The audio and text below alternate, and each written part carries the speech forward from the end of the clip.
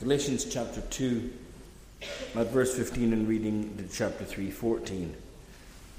And let's hear the word of God as Paul writes it for us here under the heading, first of all, justified by faith, and then the heading by faith or by works of the law, and the righteous shall live by faith. We ourselves are Jews by birth and not Gentile sinners. Yet we know that a person is not justified by works of the law, but through faith in Jesus Christ. So we also have believed in Christ Jesus, in order to be justified by faith in Christ, and not by works of the law, because by works of the law no one will be justified. But if in our endeavour to be justified in Christ, we too were found to be sinners, is Christ then a servant of sin? Certainly not. For if I rebuild what I tore down, I prove myself to be a transgressor. For through the law I died to the law, so that I might live to God. I have been crucified with Christ. It is no longer I who live, but Christ who lives in me. And the life I now live in the flesh, I live by faith in the Son of God, who loved me and gave himself for me. I do not nullify the grace of God, for if righteousness were through the law, then Christ died for no purpose. O foolish Galatians, who has bewitched you? It was before your eyes that Christ Jesus was publicly portrayed as crucified. Let me ask you only this. Did you receive the Spirit by works of the law, or by hearing with faith? Are you so foolish? Having begun by the Spirit, are you now being perfected by the flesh? Did you suffer so many things in vain, if indeed it was in vain?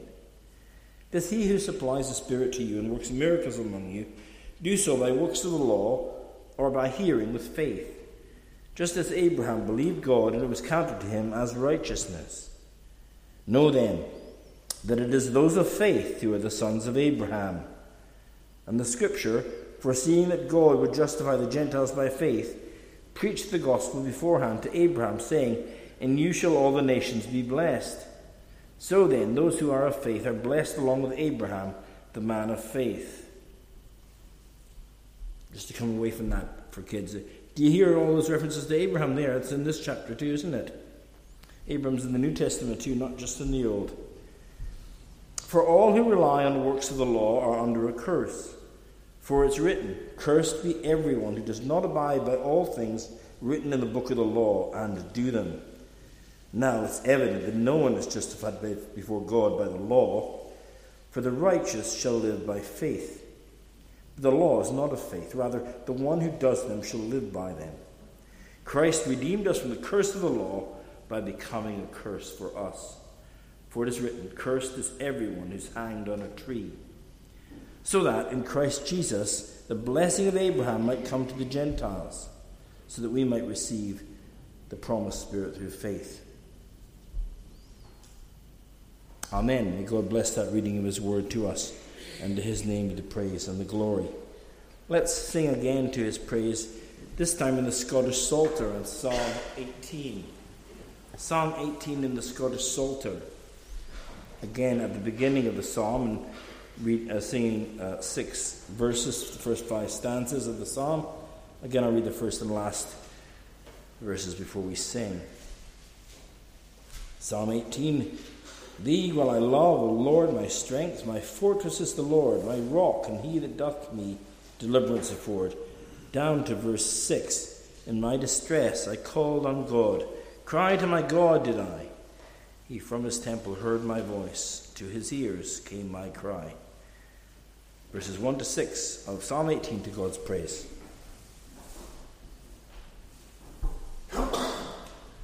Thee will I love, O Lord, my strength, my fortress is the Lord, my rock and he that doth to me deliverance afford.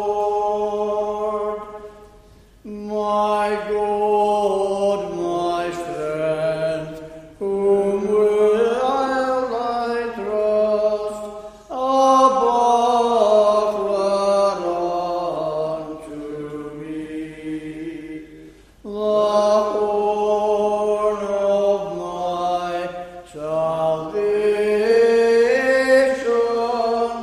and my high tower is He.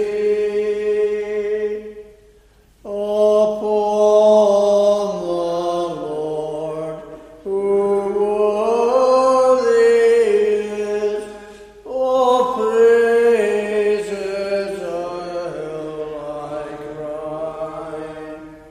And then shall I preserved be, safe from mine enemy.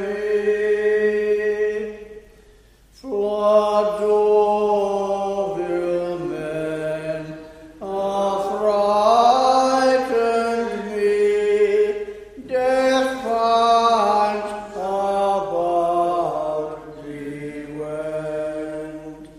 Hell sorrows me, and violent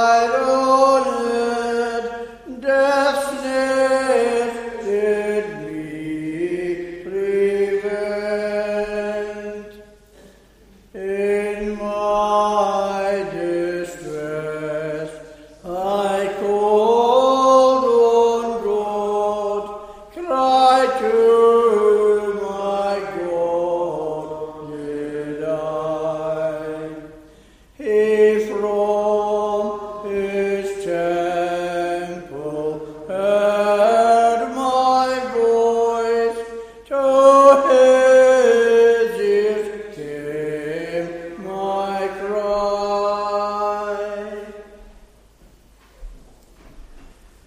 Let's turn to the book of Hebrews, the Epistle to the Hebrews in chapter 11. And we'll read the whole chapter together.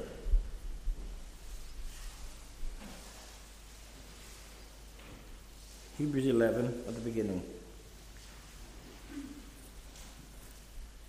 A very well-known chapter, and it's just headed by faith, and it's a catalogue of heroes and heroines of the faith. Now faith is the assurance of things hoped for, the conviction of things not seen. For by it the people of old received their commendation. By faith we understand that the universe was created by the word of God, so that what is seen was not made out of things that are visible. By faith Abel offered to God a more acceptable sacrifice than Cain, through which he was commended as righteous, God commending him by accepting his gifts. And through his faith, though he died, he still speaks. By faith Enoch was taken up so that he should not see death, and he was not found because God had taken him. Now before he was taken, he was commended as having pleased God, and without faith it's impossible to please him. For whoever would draw near to God must believe that he exists, and that he rewards those who seek him. By faith Noah, being warned by God concerning events as yet unseen, in reverent fear constructed an ark for the saving of his household. By this he condemned the world and became an heir of the righteousness that comes by faith. By faith Abraham obeyed when he was called to go out to a place that he was to receive as an inheritance, and he went out not knowing where he was going. By faith he went to live in the land of promise, as in a foreign land, living in tents with Isaac and Jacob, heirs with him of the same promise. For he was looking forward to the city that has foundations, whose designer and builder is God. By faith Sarah herself received power to conceive, even when she was past the age, since she considered him faithful who had promised. Therefore from one man, him as good as dead, were born descendants as many as the stars of heaven, and as many as the innumerable grains of sand by the seashore. These all died in faith, not having received the things promised, but having seen them and greeted them from afar, and having acknowledged they were strangers and exiles on the earth. For people who speak thus make it clear that they are seeking a homeland. If they had been thinking of that land from which they had gone out, they would have had opportunity to return. But as it is, they desire a better country, that is, a heavenly one. Therefore God is not ashamed to be called their God, for he has prepared for them a city. By faith Abraham, when he was tested, offered up Isaac, and he who had received the promises was in the act of offering up his only son, of whom it was said, through Isaac shall your offspring be named. He considered that God was able even to raise him from the dead, from which, figuratively speaking, he did receive him back. By faith Isaac invoked future blessings on Jacob and Esau. By faith Jacob, when dying, blessed each of the sons of Joseph, bowing in worship over the head of his staff. By faith Joseph, at the end of his life, made mention of the exodus of the Israelites and gave directions concerning his bones. By faith Moses, when he was born, was hidden for 3 months by his parents, because they saw the child was beautiful, and they were not afraid of the king's edict. By faith Moses, when he was grown up, refused to be called the son of Pharaoh's daughter, choosing rather to be mistreated with the people of God than to enjoy the fleeting pleasures of sin. He considered the reproach of Christ greater wealth than the treasures of Egypt, for he was looking to the reward. By faith he left Egypt, not being afraid of the anger of the king, for he endured as seeing him who is invisible. By faith he kept the Passover and sprinkled the blood, so that the destroyer of the firstborn might not touch them. By faith the people crossed the Red Sea as on dry land, but the Egyptians, when they attempted to do the same, were drowned. By faith the walls of Jericho fell down after they had been encircled for 7 days. By faith Rahab the prostitute did not perish with those who were disobedient, because she had given a friendly welcome to the spies. And what more shall I say? For time would fail me to tell of Gideon, Barak, Samson, Jephthah, David and Samuel and the prophets, who through faith conquered kingdoms, enforced justice, obtained promises, stopped the mouths of lions, quenched the power of fire, escaped the edge of the sword, were made strong out of weakness, became mighty in war, put foreign armies to flight. Women received back their dead by resurrection. Some were tortured, refusing to accept release, so that they might rise again to a better life. Others suffered mocking and flogging and even chains and imprisonment. They were stoned, they were sawn in two, they were killed with the sword. They went about in skins of sheep and goats, destitute, afflicted, mistreated, of whom the world was not worthy, wandering about in deserts and mountains and in dens and caves of the earth. And all these, though commended through their faith, did not receive what was promised, since God had provided something better for us, that apart from us they should not be made perfect. Amen. And may God bless that further reading of his word to us, and to his name be the praise and the glory. Singing again in Scottish Psalter Psalm 26, and we'll sing verses 1 to 7. Scottish Psalter 26, verses 1 to 7. That's page 235. 5 stanzas. I'll read the first and last stanzas. Judge me, O Lord, for I have walked in mine integrity. I trusted also in the Lord. Slide therefore shall not I. So that I, with voice of thanksgiving, may publish and declare and tell of all thy mighty works that great and wondrous are. Verses 1 to 7, Psalm 26, to God's praise. Judge me, O Lord, for I have walked in mine integrity. I trusted also in the Lord, slide therefore shall not I. Examine me and do me good. Try heart and reins, O God.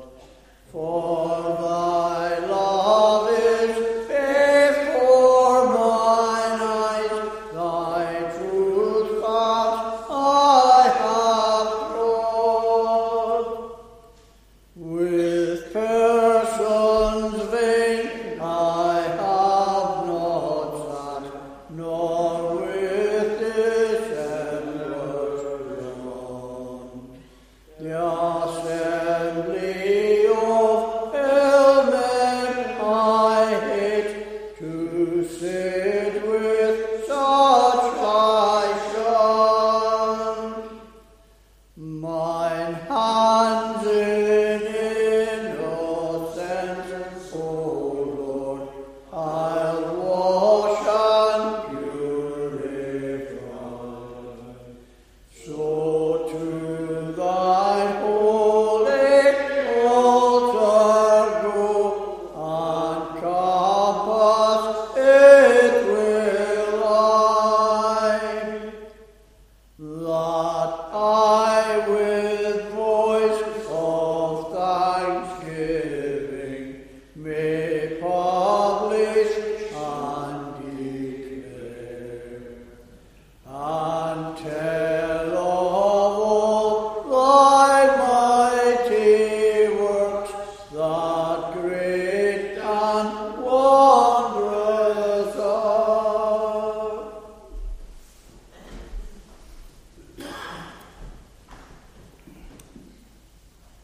If you turn back with me to Hebrews chapter 11 and verse 5, we read verses 5 and 6 again and seek the Lord's help to speak of these verses, or of verse 6 particularly.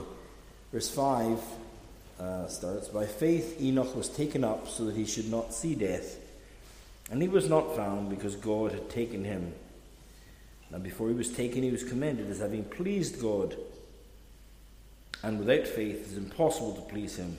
For whoever would draw near to God must believe that he exists and that he rewards those who seek him." Particularly these words, "and without faith it's impossible to please him," that is to say, to please God.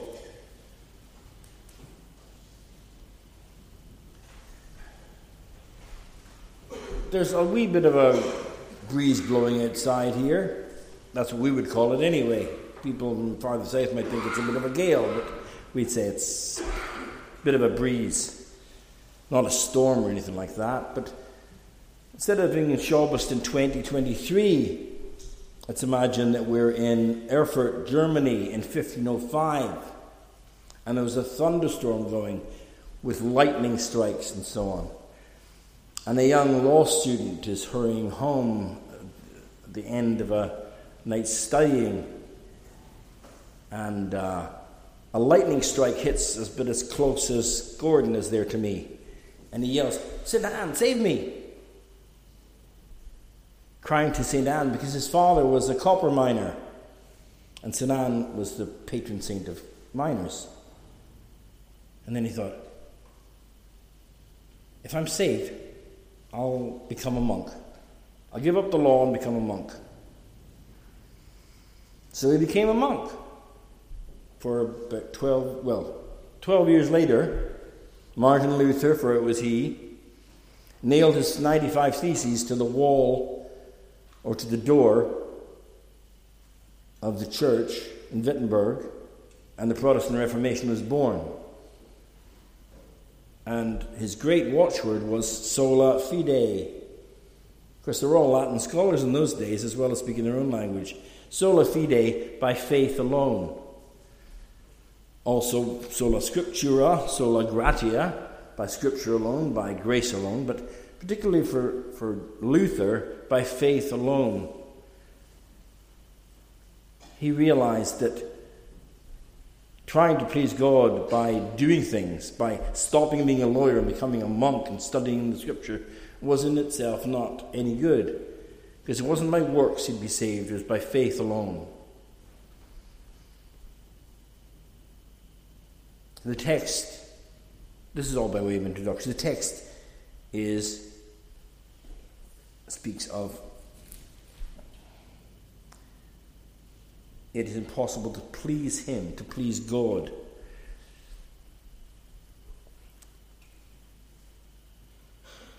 We could say that pleasing God it also benefits ourselves, because what's the chief end of man? It's Catechism 1, isn't it? Catechism 1, what is the chief end of man? Man's chief end is to glorify God and to enjoy him forever. And we please him, we glorify him. God blesses those who please him, those he particularly loves savingly, that is. I'm not talking about earthly blessings, of course, but spiritual ones. eternal ones.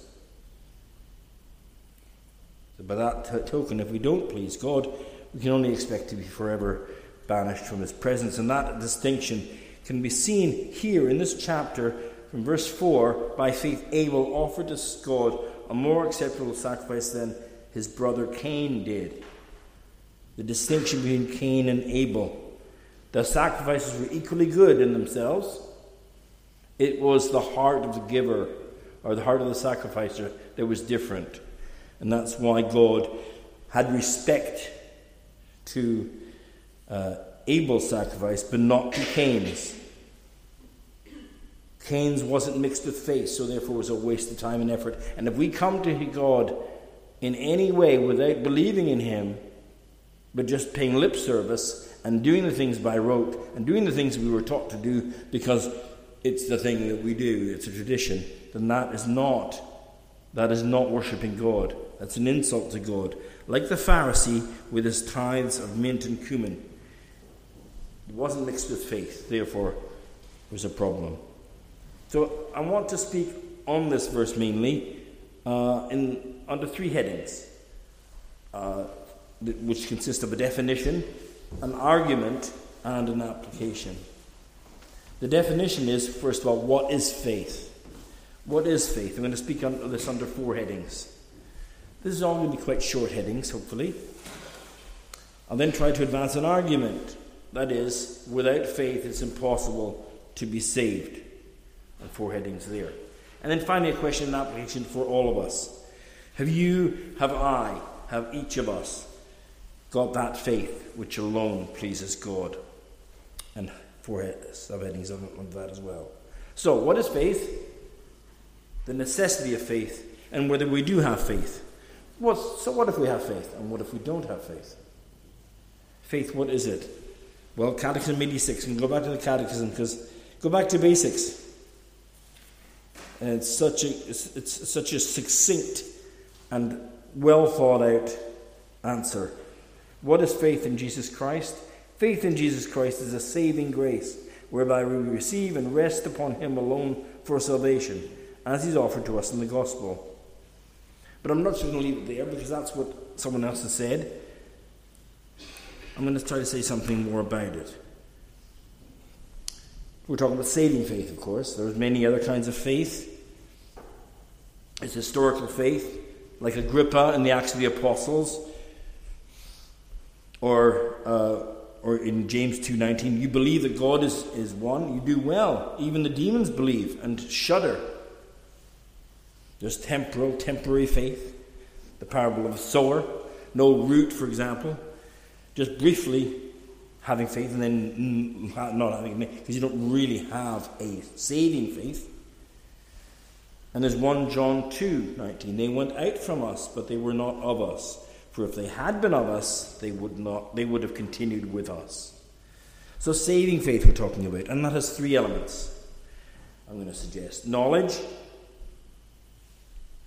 then assent or agreement, or you could call that belief.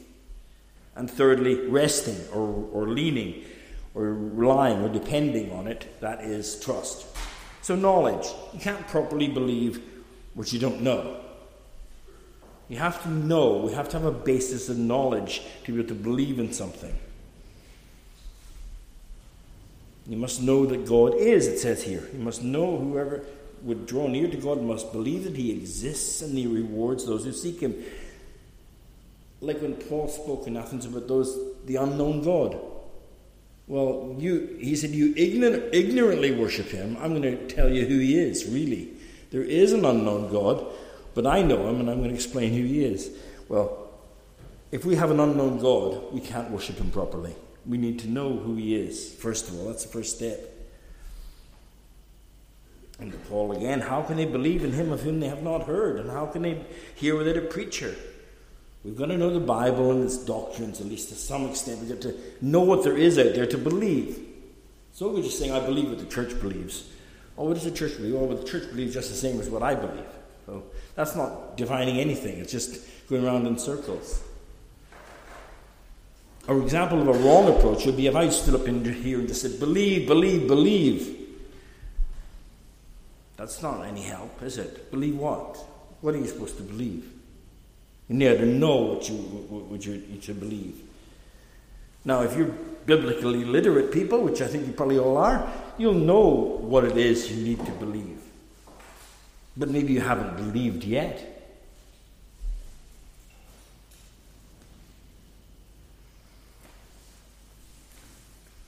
So, knowledge. You know what there is to believe, first of all. Do we know what there is to believe? Well, let's say we've got the first hurdle out of the way, knowledge. We know what it is. But what about belief or assent? Because we can know and not believe. We know things that wouldn't lead to faith. We have to agree that the Bible is the truth of God, of the living God. Not just know what's in the pages, but we have to believe that it's true. Everything on that page is true, because it's God's word. I could say that. Can you say that? We need to be able to say that if we're going to talk about believing. Because we might know all about Rumpelstiltskin and Brer Rabbit and people like that, or creatures like that, whatever. But we know they're not true. It's just stories. So we know, but we don't believe. But if we do believe, then we have something to go forward with. We need to believe the Bible is inspired, that it's true. We need to treat it reverently. And we see what happens when people don't take the Word of God seriously. When churches don't take the Word of God seriously. They say, well, actually that was fine for the time, but we've come on since then. And there's huge ramifications from that at the moment in various churches. And let's not think that our church is immune from everything as well. Let's not think that. We can point to the Anglicans or anybody else, but any church is subject to error. And any people are subject to error. So we have to stand by the truth and depend on it and not move away from it. I've used the words assent and agree earlier. But I'm saying we need to have a willing, voluntary, deliberate, considered assent to the truth of the gospel before we can talk about faith. If we don't have that, we haven't hit the second hurdle. We've got to get the knowledge right. We've got to get the belief right. But there's also in third place, trust. Because even if we have knowledge and belief, that in itself isn't enough. Because knowledge couldn't be head knowledge. We can know, like many of us probably did as children, have head knowledge, knew a lot of things about the Bible. About the Bible, that's important, or about God, but not know God. Belief might be general. It might not be personal. Like, for example, quite generally in the church, when parents are asked to take vows for baptism, they're not necessarily asked to profess faith, saving faith. They're asked to assent to the doctrines that the church believes in, that Jesus Christ is the only Saviour. And some people can say that. Yes, Jesus Christ is the only Saviour. I'm not saying He's my Saviour, but He's the only Saviour. That's not the same as coming to the Lord's table and saying, He is my Saviour and I'm here to profess His name. So there's different kinds of faith, of belief. Now, in the introduction I referred to trust as being resting or leaning or relying or depending. Some of the old theologians used to say that trust was a recumbency on the truth, like lying down on the truth, and relying on that as supporting one. So it's not enough to know that Jesus Christ is a Saviour, or believing that He can save. We each need to know and believe, but also trust Him to be our own personal Saviour. And I say that in the sense that Jesus is personal to each of us. Not in the sense that some say, my own personal Jesus, as if, well, I'm going to make out a Jesus, and He's the Jesus I want Him to be. Many, many years ago, I went to the summer solstice at Challonish, not to worship, but to hand out soup and stuff like that. I met one guy, a Californian, and trying to witness to him. And every time I mentioned Christ, I said, oh yeah, the Christ Spirit. Yeah, He's here in the stones. No, that wasn't the Christ Spirit. There's no such thing as the Christ Spirit. It's Jesus Christ of the gospel. It's Jesus Christ the Lord's Christ. So put another way, it's not sufficient to believe in the atonement, but we need to believe. We need to hold that belief as a tenet of our own faith and believe in him as the one who atones for me. I can only believe for myself. I can't believe for anyone else. And any other believer here will say the same. They can believe for themselves. Can't believe for their children, for their parents, for their spouse, whatever. Believe for yourself.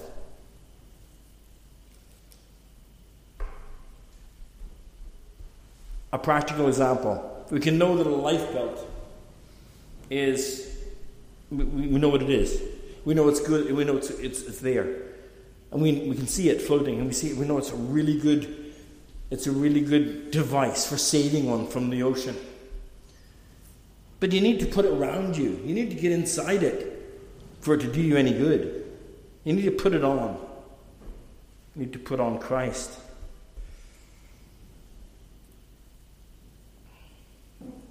Imagine if there was a burning building and there's a child in an upper floor. And there's a man down below saying, "Jump, I'll save you from the burning building."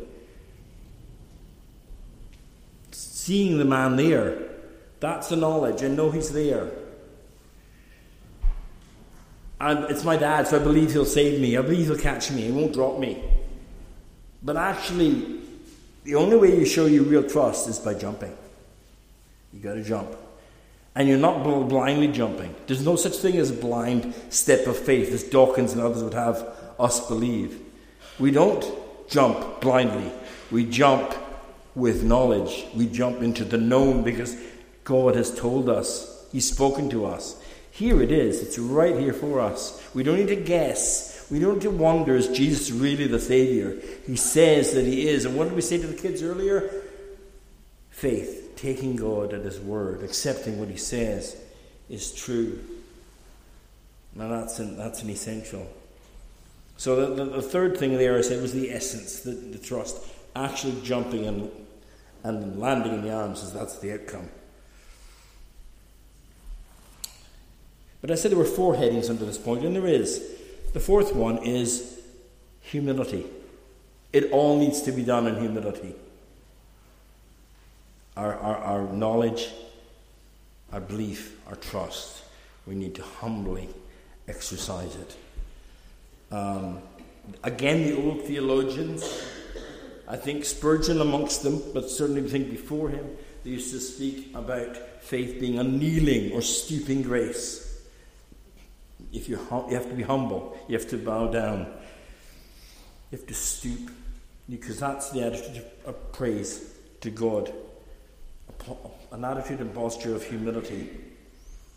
But if we aren't prepared to stoop, then how are we going to exercise faith? We can only exercise faith humbly. That's the argument that Spurgeon and others put forward. Spurgeon actually said, Christ is a door big enough for the worst sinner to enter, but so low a door that all who enter must bow down or stoop to do so.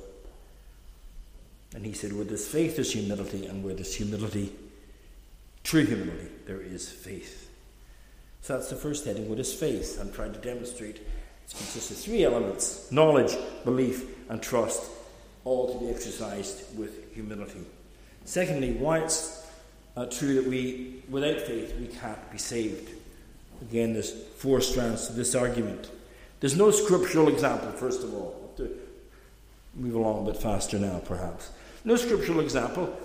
Look at Hebrews 11, for example. There's 16 people named, a couple of people not named, because we don't know their names from Scripture as far as I know. Moses' parents, I think, are never named, but they're mentioned here. 16 people are catalogued, the heroes of the faith. And there's many more, because his time would fail me to tell you about all the others. And there were other Bible characters who didn't have faith, like Saul. Saul, the first king of Israel. Ahab, another of the very wicked kings, believed in a trembling sort of fashion, believed not sincerely, repented not sincerely. Like, for example, Saul said he didn't really want to kill David, but kept on throwing javelins at him, tried to get rid of him. These were not authentic people of faith. Esau showed remorse, wasn't repentance. Judas Iscariot, what did he do? He went out and killed himself. He didn't even look for any forgiveness from Christ. But he went with no hope and killed himself. Whereas Peter, who had denied Jesus 3 times, repented, came in repentance and humility to Jesus, and was forgiven and flourished. So there's no scriptural example of anyone who has been saved without faith. And the Bible tells us that works cannot save. Martin Luther reminds us of that. Paul reminds us of that. We read, like when we read in Galatians, Paul's writing there. Also in Romans and many other places in the New Testament. Works cannot save. Good works are not useless. James makes that very clear to us. Faith without works is dead, we're told.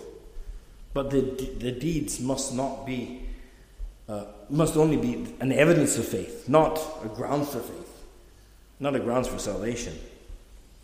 Just an evidence of having faith. We could look at Ephesians 2:8-9 there, which I think I will read briefly. Very well-known verses.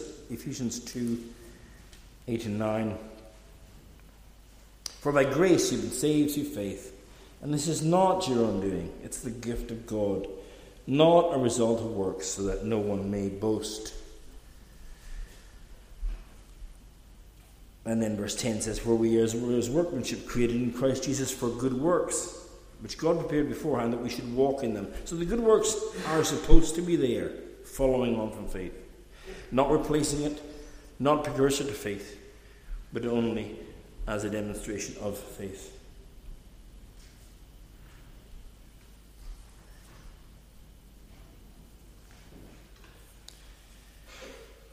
Because the danger of good works is the natural person. Naturally, we want to think this. We want to think the best of ourselves. We want to let ourselves off the hook. We want to think, before we have saving faith, we might think it's a substitute for faith. We may have heard that it's not, but we think maybe it really could be still. It's amazing how many people do think that. For a long, long time after they've heard the truth, first of all. But it's not so. We must get faith first, and only then prove our faith by our works. Of course, none of that is an excuse for not doing works. And the third heading in this second part is, without faith, we have no union with Christ. Ephesians 3:17, so that Christ may dwell in your hearts through faith.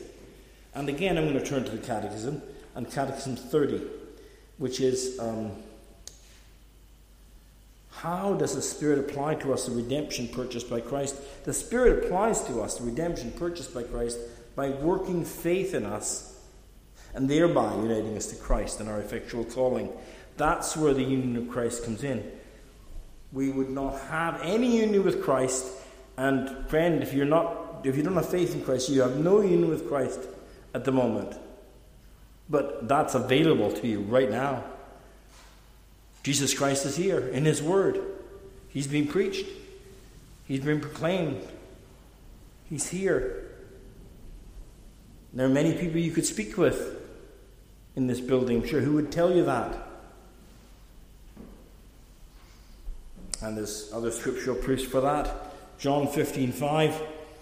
I am the vine, this is Jesus speaking. You are the branches. He that abides in me and I in him, the same brings forth much fruit. For without me, you can do nothing. That is to all of us. Without Him, we can do nothing. We're wasting our time unless we have Christ with us. Why is that essential? Why is that important? It's more than important. It's vital. It's essential. Because union with Christ is indispensable for life, for spiritual life. Without it, we can't be saved.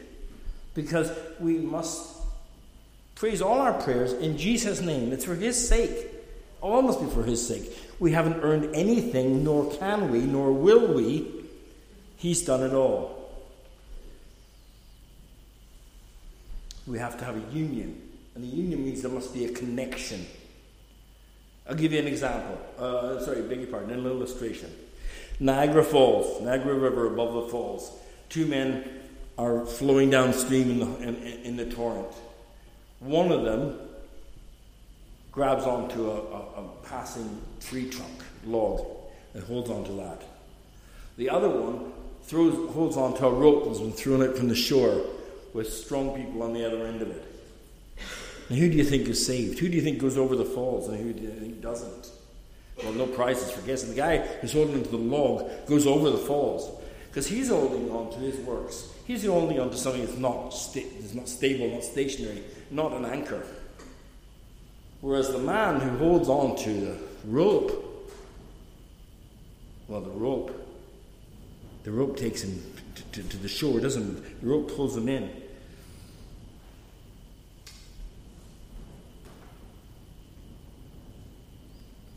We can see that the rope is like faith. That's what we hold on to get to Jesus. Though really it's his hands that put our hands around it. But we still need to hold on to the rope because that is the faith that we need to have. We need to exercise. And it's Jesus Christ that pulls us to safety.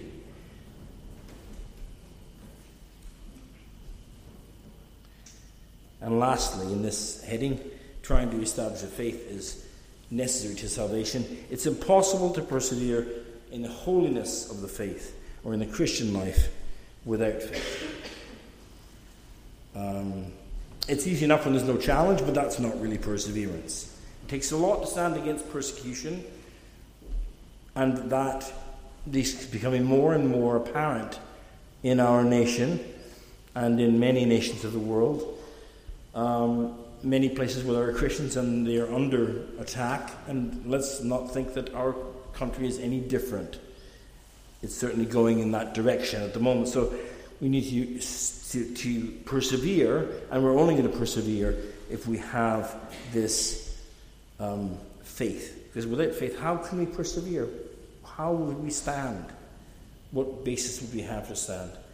We need to have faith, even if it's like a mustard seed, even if it's tiny. As long as it's faith, it's the object of faith that's important. As long as the object is Christ. People can have faith in anything, and it's a waste of time for salvation. Jesus Christ is the only one.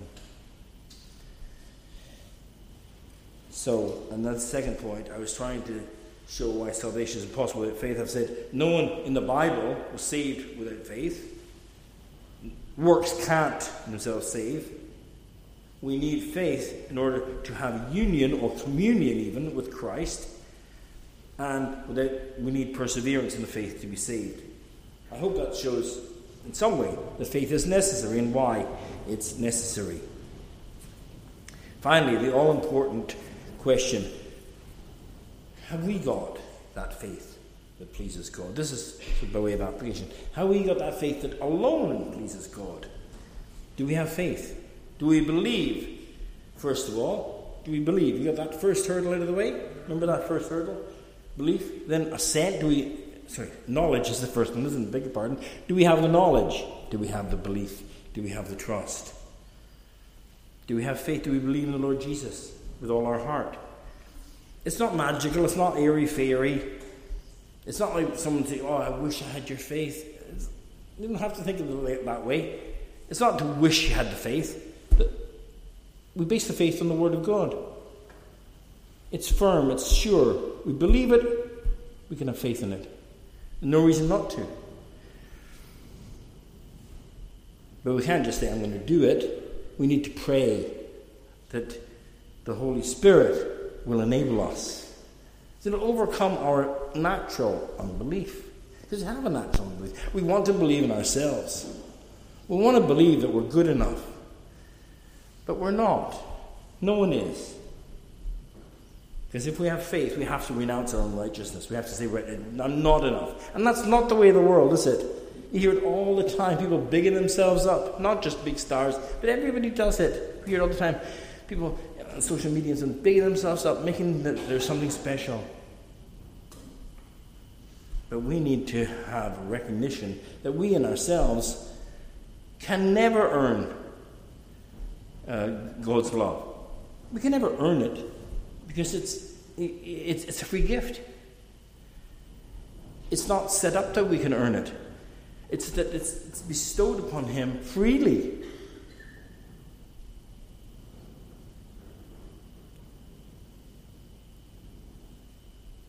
If we're trusting in works, then we're not going to trust in Jesus. We're going to say, in fact, that Jesus' death was not necessary for us. How blasphemous would that be? How awful would that be to think that way? We have to be thinking along the lines of John the Baptist, who said, he must increase and I must decrease. He must become more important in my eyes and I must become less important in my own eyes. We must have nothing of ourselves. Nothing in my hand I bring, simply to thy cross I cling. Faith leads inevitably, invariably, to a very high and great esteem for our Lord and Saviour. Do we love him? Do we seek to serve him? Do we hate it when we hear his name used wrongly? Do we love people for Jesus' sake, because they're Jesus' people? It can be difficult sometimes, but so are we difficult to love.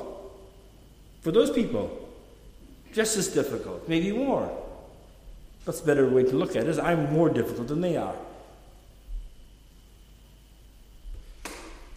Is his name higher than any other for us?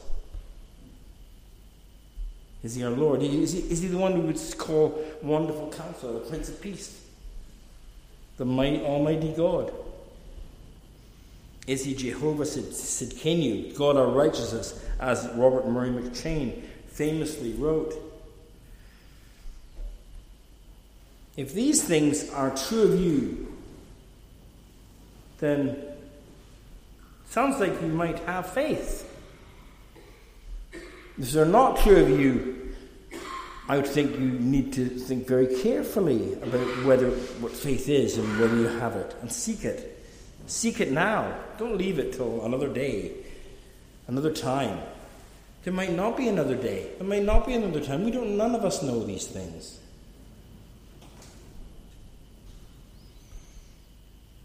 And if we have true faith, and this is what we should do, we should show true obedience.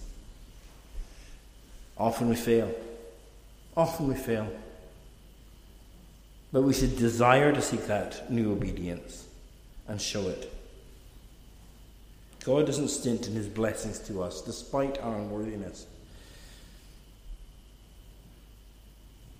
So I'm just going to have to stop here by closing with, lastly, what's the answer to this part of the question?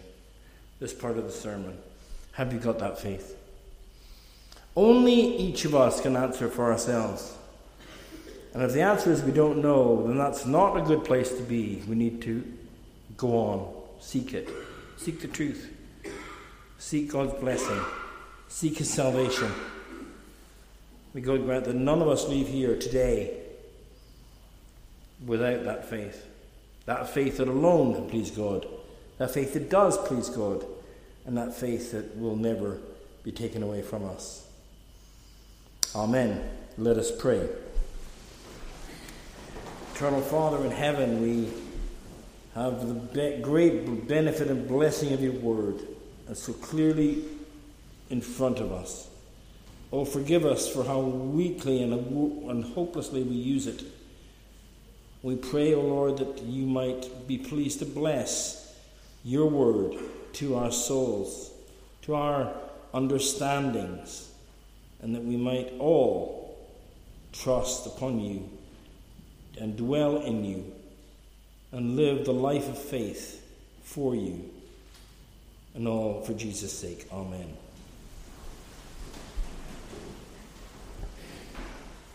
If we could turn back to sing Psalms, and Psalm 118 at the beginning of the psalm.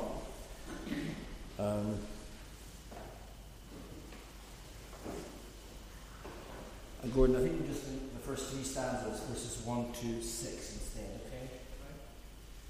okay? Psalm 118, just the first three stanzas. Oh, thank the Lord, for he is good. His steadfast love endures always. Now let the house of Israel say, his love will last through endless days. Down to verse 5 and 6, I cried in anguish to the Lord. He answered me and set me free. The Lord is with me. I'll not fear. What harm can people do to me? These verses to God's praise. Oh, thank the Lord, for he is good. His steadfast love endures always. Now let the house of Israel say, his love will last through endless days. And let the house of Aaron